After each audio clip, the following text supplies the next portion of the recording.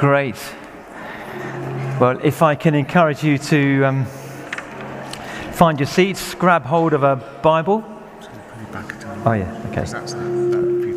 Yeah, that's. I'm still being schooled in how it all works with my mics and my. So I'm sorry if there's a sort of hum.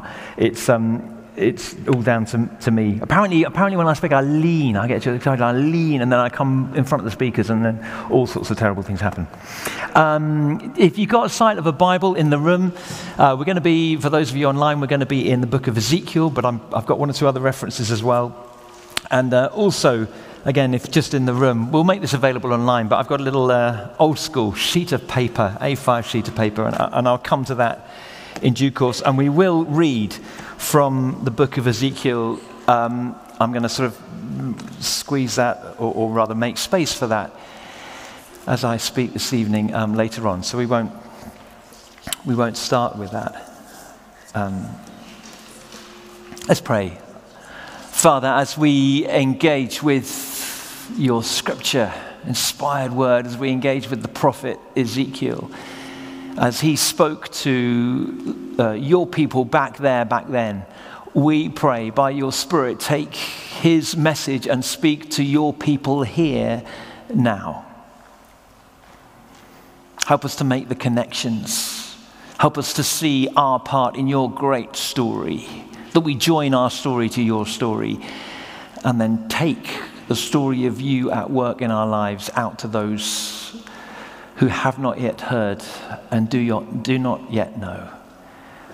In Jesus' name, amen. Amen.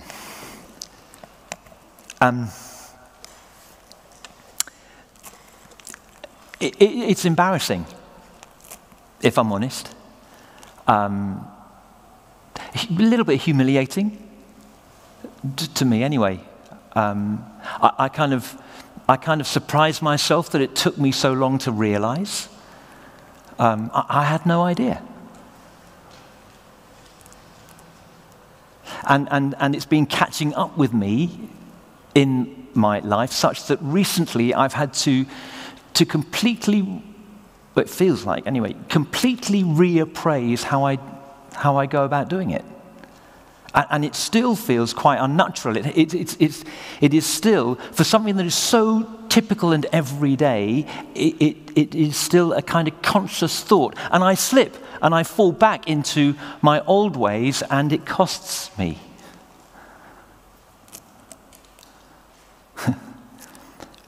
I'm talking about walking. I know. And listen, you have full permission to kind of laugh at me. That's fine. I thought I'd mastered it. About 55 years ago or so, I just emerged from all fours onto these sort of two things that stuck out the bottom of my body, and I thought, I'll do what everyone else does: toddle, wobble, fall over, but eventually walk. And from then on, off I went. I was just a walking machine. Nailed it. And then running, and I threw in a bit of hopping and skipping and jumping, dancing. That was all right until I had children, and then apparently my dancing was forbidden. But the staple was walking. And for years, decades, I walked with carefree abandon. I didn't think about walking. I didn't think right foot, then left foot, then right foot. I had other things on my mind, other places to go, other people to be with. I wasn't consciously thinking about something as basic but fundamental as walking. But, and if I can use theological terms on this analogy, judgment was brewing over the years and the decades. Because, you see, I've got a kind of unique walk. Rather, I had a unique walk. It was a kind of Stillwell gait. When I say walk, it was a kind of lollop. It was, to the medics and to the physios particularly out there, it was a lazy way of walking. I didn't walk engaging my core, so I'd walk heavily And that meant I'd sort of, the sort of Stillwell walk was sort of this. It was pointed out to me from time to time at school, particularly. There was one or two guys that sort of mimic my walk, and I kind of prided myself, and I quite liked that. It kind of looked like the kind of walk that a jock would have, kind of the sports guy, the kind of yeah, like that. So I, it appealed to my ego, and I, didn't do anything about it. But judgment was brewing. Occasionally, prophets would emerge in my life. People who would say, and actually the principal prophet in my life, wonderfully, is my wife, who's a trained physiotherapist, so is trained in how the body is designed to work well and what it looks like when it doesn't work well. And from time to time, there'd be a prophetic utterance in my life. Mrs. Stillwell would say, well, you don't walk with your core. I have no idea what that means. You don't walk with your core. I was thinking, what? An apple half eaten. What is that, to walk with your core? I didn't bother to inquire.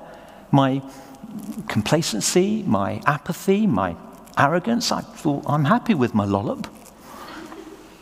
Other prophetic enactments, if you like, which just were there to warn me of the impending judgments that was growing and growing. My son, Luke, and we were sitting downstairs in the vicarage just next door, and then suddenly you'd hear a poof, poof, poof, poof. I said, what on earth is that? Sort of bits of ceiling falling down. And Joe said, well, that's Luke walking along the corridor. Listen to him, so heavy-footed. He said, yeah. Joe said, yeah, he walks just like you. And I watch it and I say, yeah, God, look at the way Luke walks. And other people, because I can't see myself walk, it's my little blind spot. But other people say, oh yeah, he's a spitting image of you. He walks just like you. I said, I walk like that? Prophetic voices kind of warning me, if I had ears to hear, that judgment is brewing. And then, ping. I was on a run. Fortunately, I was about just 100 meters from the end of my run when left knee, like a flare of heat, followed by swelling. Long story short, I'm on a little cart being wheeled into the operating theatre, and amazing little arthroscopy. What's it called?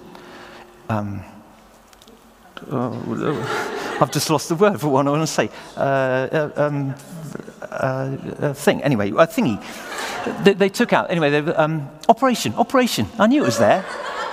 Little arthroscopy operation, and they took out quite a bit of cartilage. Oh, sorry. Let me use theological terminology. My cartilage was exiled, taken away, removed to a far-off place. About 18 months later, I was in the sea, just, kind of, when you're in the sea and the rollers are coming in. So I pushed against the roller, ping, and even in the cold of the sea, fiery flame in my other knee. I knew exactly what that was. Long story short, on the trolley, back in for another operation, arthroscopy, cartilage out of that one. Cartilage exiled. And from then on, pain in my knees when I walk. It's the basic function of walking. But because the cartilage, the cushion between your joints has largely been removed, almost completely removed from this one, if I just pop down to Waitrose, I can feel it in my knees. A longer walk is painful. This isn't fishing for sympathy, it's only percussive stuff. So if I cycle, I went on the bike ride last year, cycling, swimming, all sorts of other things. Sadly, housework. Yeah. And so I start to pay attention to the prophetic voices. The Stillwell lollop causes pain because I walk heavily on my joints. That's cost me the cartilage, among other things. I know there are medics in the room and so on. It wasn't only my walking gait, it's kind of familial degenerative stuff in my joints. But I haven't helped myself by not paying attention to the walk. So just as a little, if you're not getting nothing theologically out of this sermon tonight, let me help you with your walking. You just imagine that you've got a cord attached to the top of your head and someone's holding it taut like that. So you're not on your tiptoe, but you stand really tall, and then don't sit on your pelvis. This is prophetic. See, I have learned. So you kind of core like that, and you walk You just walk with your core. Unbelievable. When I do that, I can't believe. I was cynical. How can my core make any difference to my knees? I tell you, it does. When I walk with my core, it's far less painful to pop down to the shops. So the basic fundamental need for a human being is to get from A to B, the ability to walk. I'm relearning. After years of abuse, frankly, through my own ignorance or apathy, ignoring the judgment calls, the prophetic warnings, until eventually genuine judgment, exile of cartilage, and now I have to walk differently. This sounds like a story of desperation, but actually I discover as you walk with your core, there is a new way to walk. I have a new freedom. I can walk out of pain.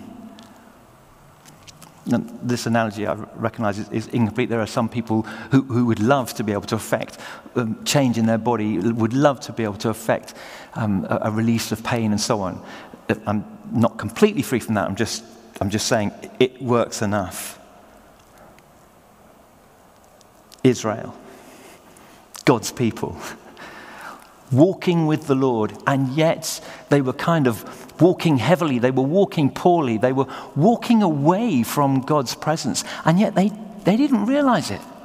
You listen to the songs they were singing. Psalm 46, God is with us. We are secure. How can we fall? Psalm 48, Jerusalem, Zion, the city of God where the Most High dwells. Israel complacent over centuries.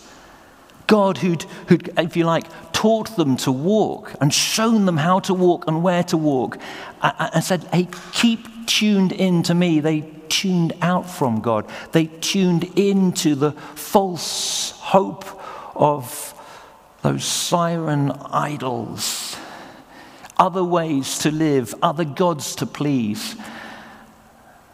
And they walked badly. And yet they assumed God is with us. How can we fail? All is well. And then Israel. Ping! It's Assyria.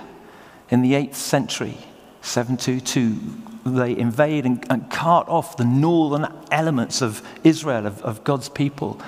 And in 579, start of the 6th century, as Assyria's power wanes and Babylon is on the increase. Nebuchadnezzar, if you were here 2 years ago, we looked at Daniel and encountered Nebuchadnezzar then.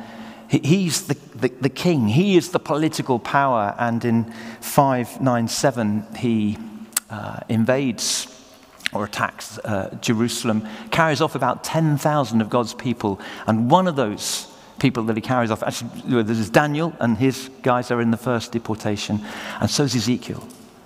In 597, 10,000 carried off into Babylon. About a decade later, 588, Nebuchadnezzar lays siege to the whole city, and in 586, he burns the temple, smashes down the walls, just basically torches the city.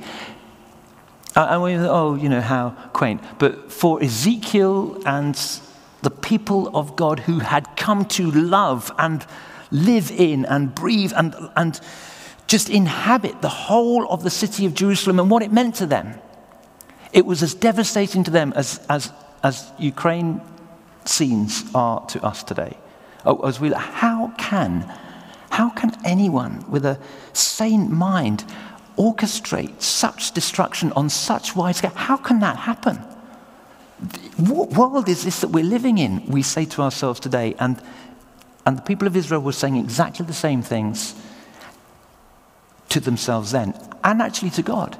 How can this happen?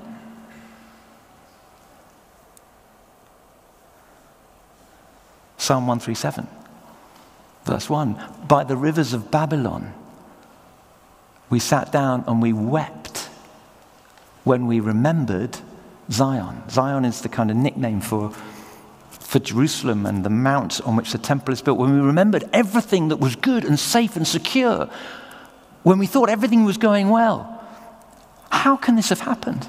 I thought I knew how to walk. I just didn't need to think about walking. I'll get on with other things of life. Then ping, pain. How can that have happened?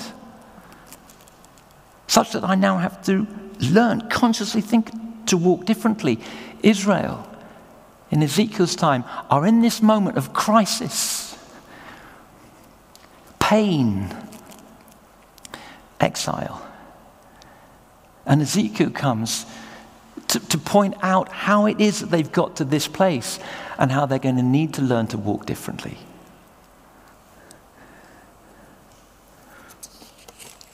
It's remarkable. I often reflect on the fact that the Bible, when we think, it's miles away and centuries ago, but the political upheaval going on in Ezekiel's day is every bit mirrored in the political upheavals, the power shifts that take place today.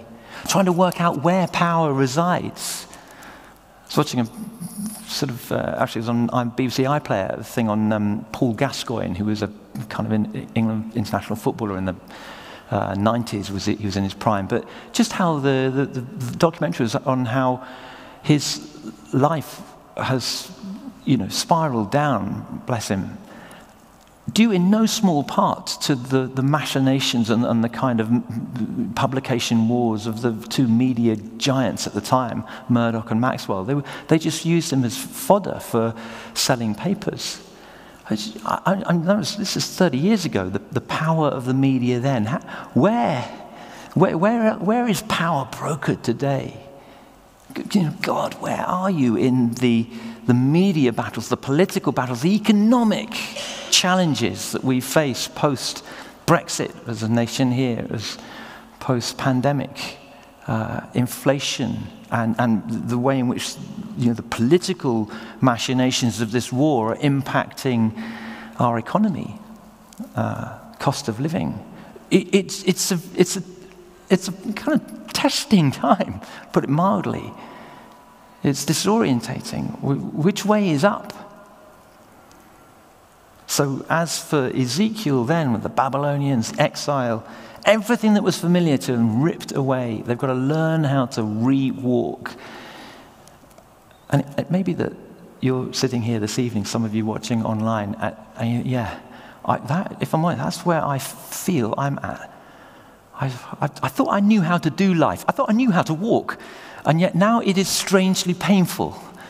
And I feel like somehow I need to relearn how to walk. Something as basic, as fundamental as walking, I've got to relearn how to do life. And I hope over the next few weeks, we maybe haven't given quite enough time to dig into the prophet Ezekiel.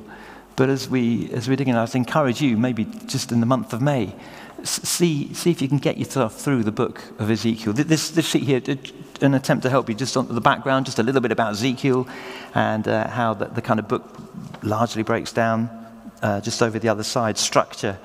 As with Jeremiah and to an extent Isaiah, the so-called major prophets, there's a kind of pattern. There are what are known as oracles. Frankly, they're rants. The prophet just rants at Israel. So look, you had it coming. You had it coming. You wanted to lollop all the way through the centuries when there were people saying, actually, if you walked with your core and in fact, if only you just come back to walking properly, it won't be painful. It won't be, but ping, cartilage removed, exile. Well, you had it coming. And then halfway through, chapter 33 is a bit of a pivot chapter in the whole book. There are 48 chapters in the book. That's when Ezekiel actually hears that Jerusalem has fallen. So you get to remember, he was in the first deportation. So the first bit of the Bible is sort of 7 or 8 years or so before Jerusalem actually falls. Then he hears Jerusalem has fallen.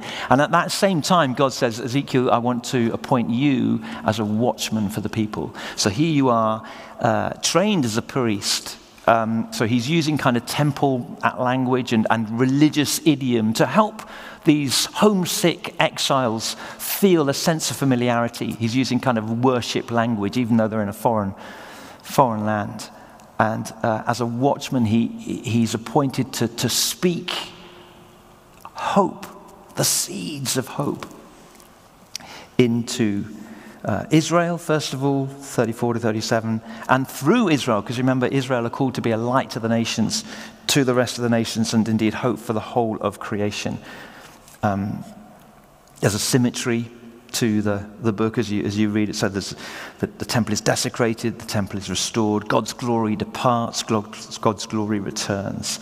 And the substance is just that if you try and get a handle on, hang on, where am I at here? He has various sort of visions. He's quite earthy and really acts out a number of these prophecies that he has. And there are 5 parables. They're tough. We're going to read one. I'll reference another because there's some punchy stuff, and we can't go on to the kind of hopeful stuff before we've engaged with, as it were, the doom and gloom of Ezekiel. Just before we get to the... Oh, actually, sorry, let me just point out, that's right, at the bottom, that the signature tune, it's just to say that first line there, they will be my people and I will be their God, that repeats on a number of occasions, and that is classic covenant language. In other words, that's God saying, I have not forgotten who I am in relation to you, and I haven't forgotten who you are in relation to me. I am your God, and you are my people. That's deeply reassuring, is that they've lost everything. They're wondering whether God even exists. Maybe the whole thing was a dream, it's just a mirage. And time and again through the prophets, God reminds them, no, I haven't forgotten my covenant. The way in which God and human beings hold on to each other. God's initiation, and he never lets go, even though we chase after idols.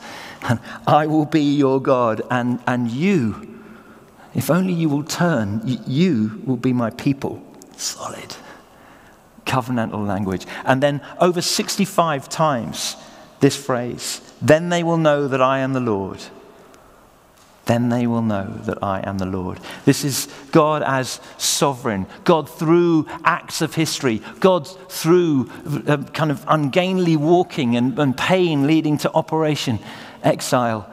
This is God saying, in and through all this, with the seeds of hope that will seed and flourish, people will know that I am the sovereign Lord of all the earth.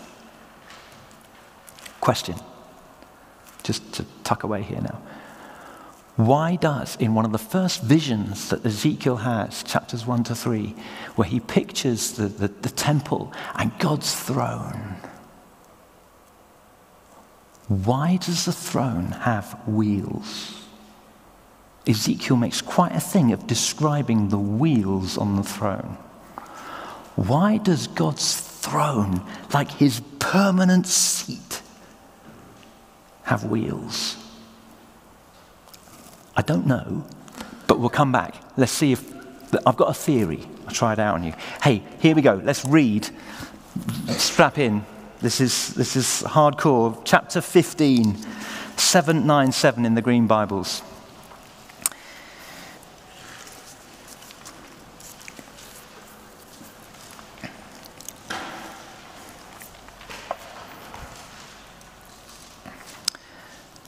The analogy or the parable of Israel as a vine. Just, a little bit of background. You maybe know vines are so commonplace in the Middle East. They grow everywhere. They'll grow easily and everywhere. And their wood it's just purely perfunctory. It's just the vine grows simply to bear fruit. There's nothing about the wood of the vine itself. So you wouldn't keep, oak and mahogany and teak. Oh yeah, splendid. But you wouldn't use vine wood. The only thing you'd use it for is firewood. Once it's served its purpose to bear fruit, then it's useless. The word of the Lord, verse 1 of chapter 15, came to me, Son of man, how is the wood of a vine different from that of a branch from any of the trees of the forest? Is wood ever taken from it to make anything useful? Rhetorical question, no. Do they make pegs from it to hang things up? Pegs. If you're a bit of wood and you aspire to, I'd like to be made into something. A peg. And they don't even make pegs out of vine. After it's thrown on the fire as fuel, and the fire burns both ends and chars the middle, is it then useful for anything? Answer, no. If it was not useful for anything when it was whole, how much less can it be made into something useful when the fire has burned it and it's charred? Therefore, this is what the sovereign Lord says. As I've given the wood of the vine among the trees of the forest as fuel for the fire, so will I treat the people living in Jerusalem. I will set my face against them. Although they've come out of the fire will yet consume them. And when I set my face against them, you will know that I am the Lord. There it is. I'll make the land desolate because they've been unfaithful, declares the sovereign Lord. Whew. I was kind of underplaying it a little bit with, Mrs. Stillweller's prophetic voice, because she was kind to me in my inability to walk properly. God's packing a punch. But I guess, how do we hear these prophecies? I guess the modern idiom would be, if the cap fits, wear it. Which is to say, and I'm a little sort of, I suppose, my sort of caveat on reading some of these things and tackling a book like Ezekiel is, I don't exactly know who my audience is. I don't know, where you are in terms of your relationship with the Lord. And it could well be that some of you in the room or some of you watching online, you're here genuinely exploring. I've sort of heard a bit. I know someone who goes to church. I wanted to find out a bit more. I don't really know much. Well, I would say you are maybe like some of the neighboring nations. God hasn't revealed himself uniquely to them in the way that he has to Israel. So if that's you, don't receive judgment that comes on Israel. You stand by and go, whoa, they're in trouble. I'm glad I'm not one of them.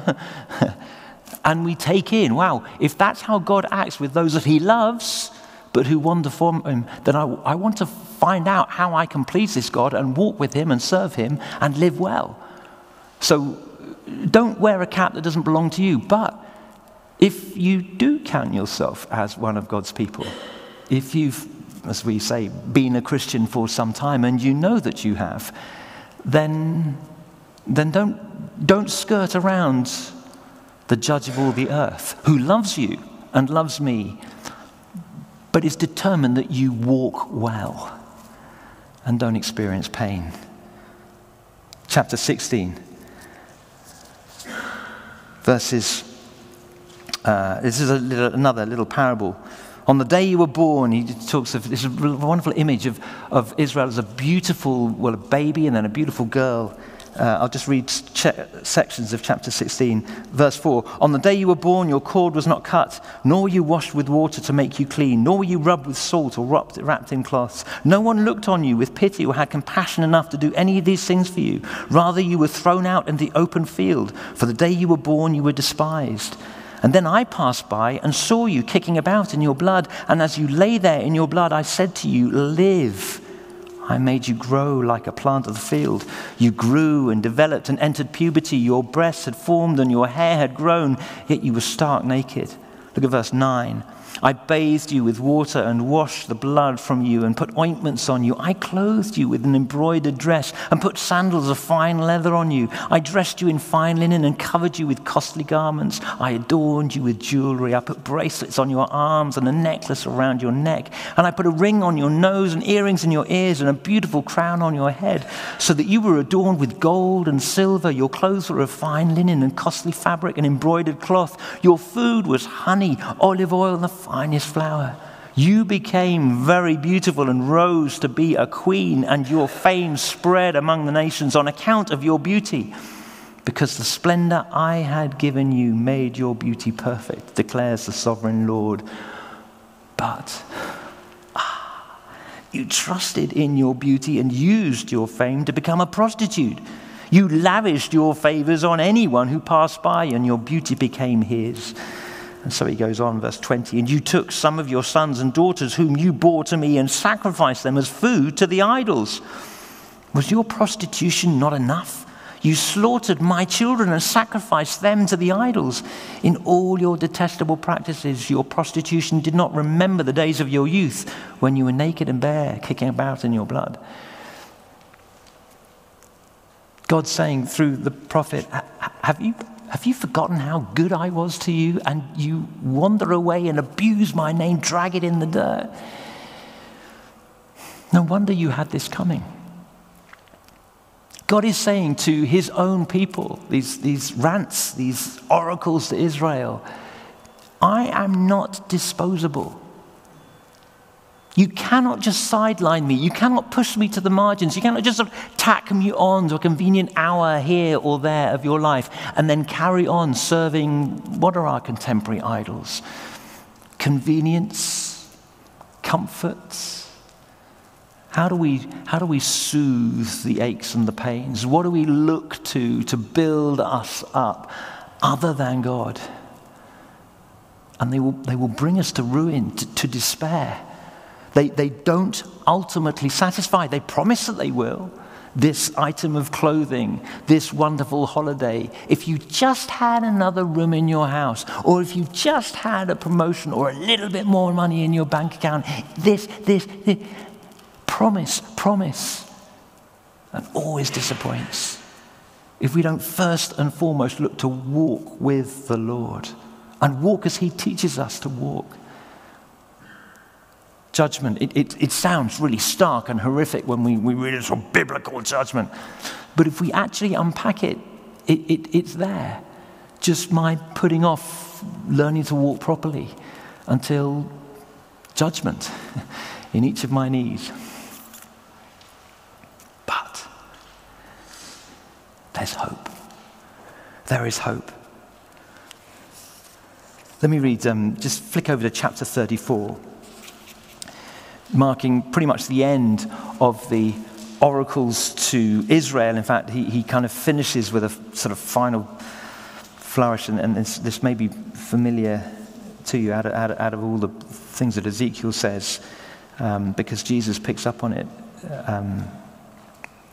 He has a word against the leaders and spiritual leaders, moral leaders, if you like, of the nation of Israel. The word of the Lord, chapter 34, verse 1, came to me, Son of man, prophesy against the shepherds of Israel. Prophesy and say to them, this is what the sovereign Lord says. Woe to you, shepherds of Israel, who only take care of yourselves.